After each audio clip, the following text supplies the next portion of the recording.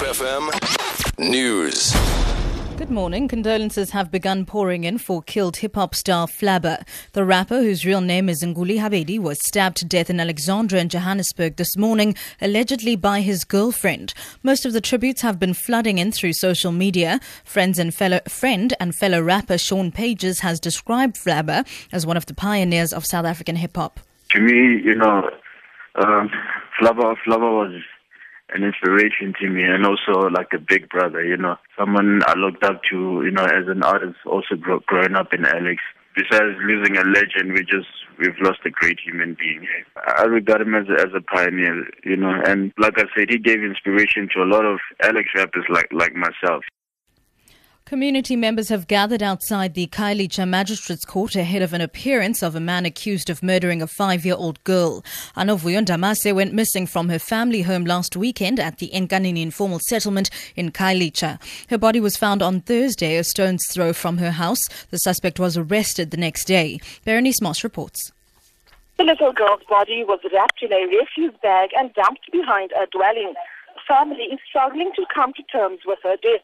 Community members outside court are holding up placards which read, "Stop the violence against women and children," and "No bail for the accused." The 32-year-old suspect who lives in the area was arrested last week. Community members have since burnt down his dwelling. Berenice Moss, SABC News, Khayelitsha Magistrates Court. A group of students has blocked the entrance of a technical vocational education and training college in George in the Southern Cape. These students have closed the gates and no one is allowed to enter or leave. Police arrived in 4 vans and are monitoring the situation. Spiwa Hobasi reports. The students allege that some of them have not been paid their stipend for the past 3 months. They claim that the college is embezzling funds from the government that are meant for them. Some of the students were recruited from the Northern Cape province and promised a monthly stipend of 3,500 rands. They say so far they've only received a deductible 1,500 rands. Some of the students allege that they've been dismissed after inquiring about the funds. College management is currently meeting with the mayor of George to try and resolve the dispute. Spiwe Wobasi, SABC News, Thembaletu in George.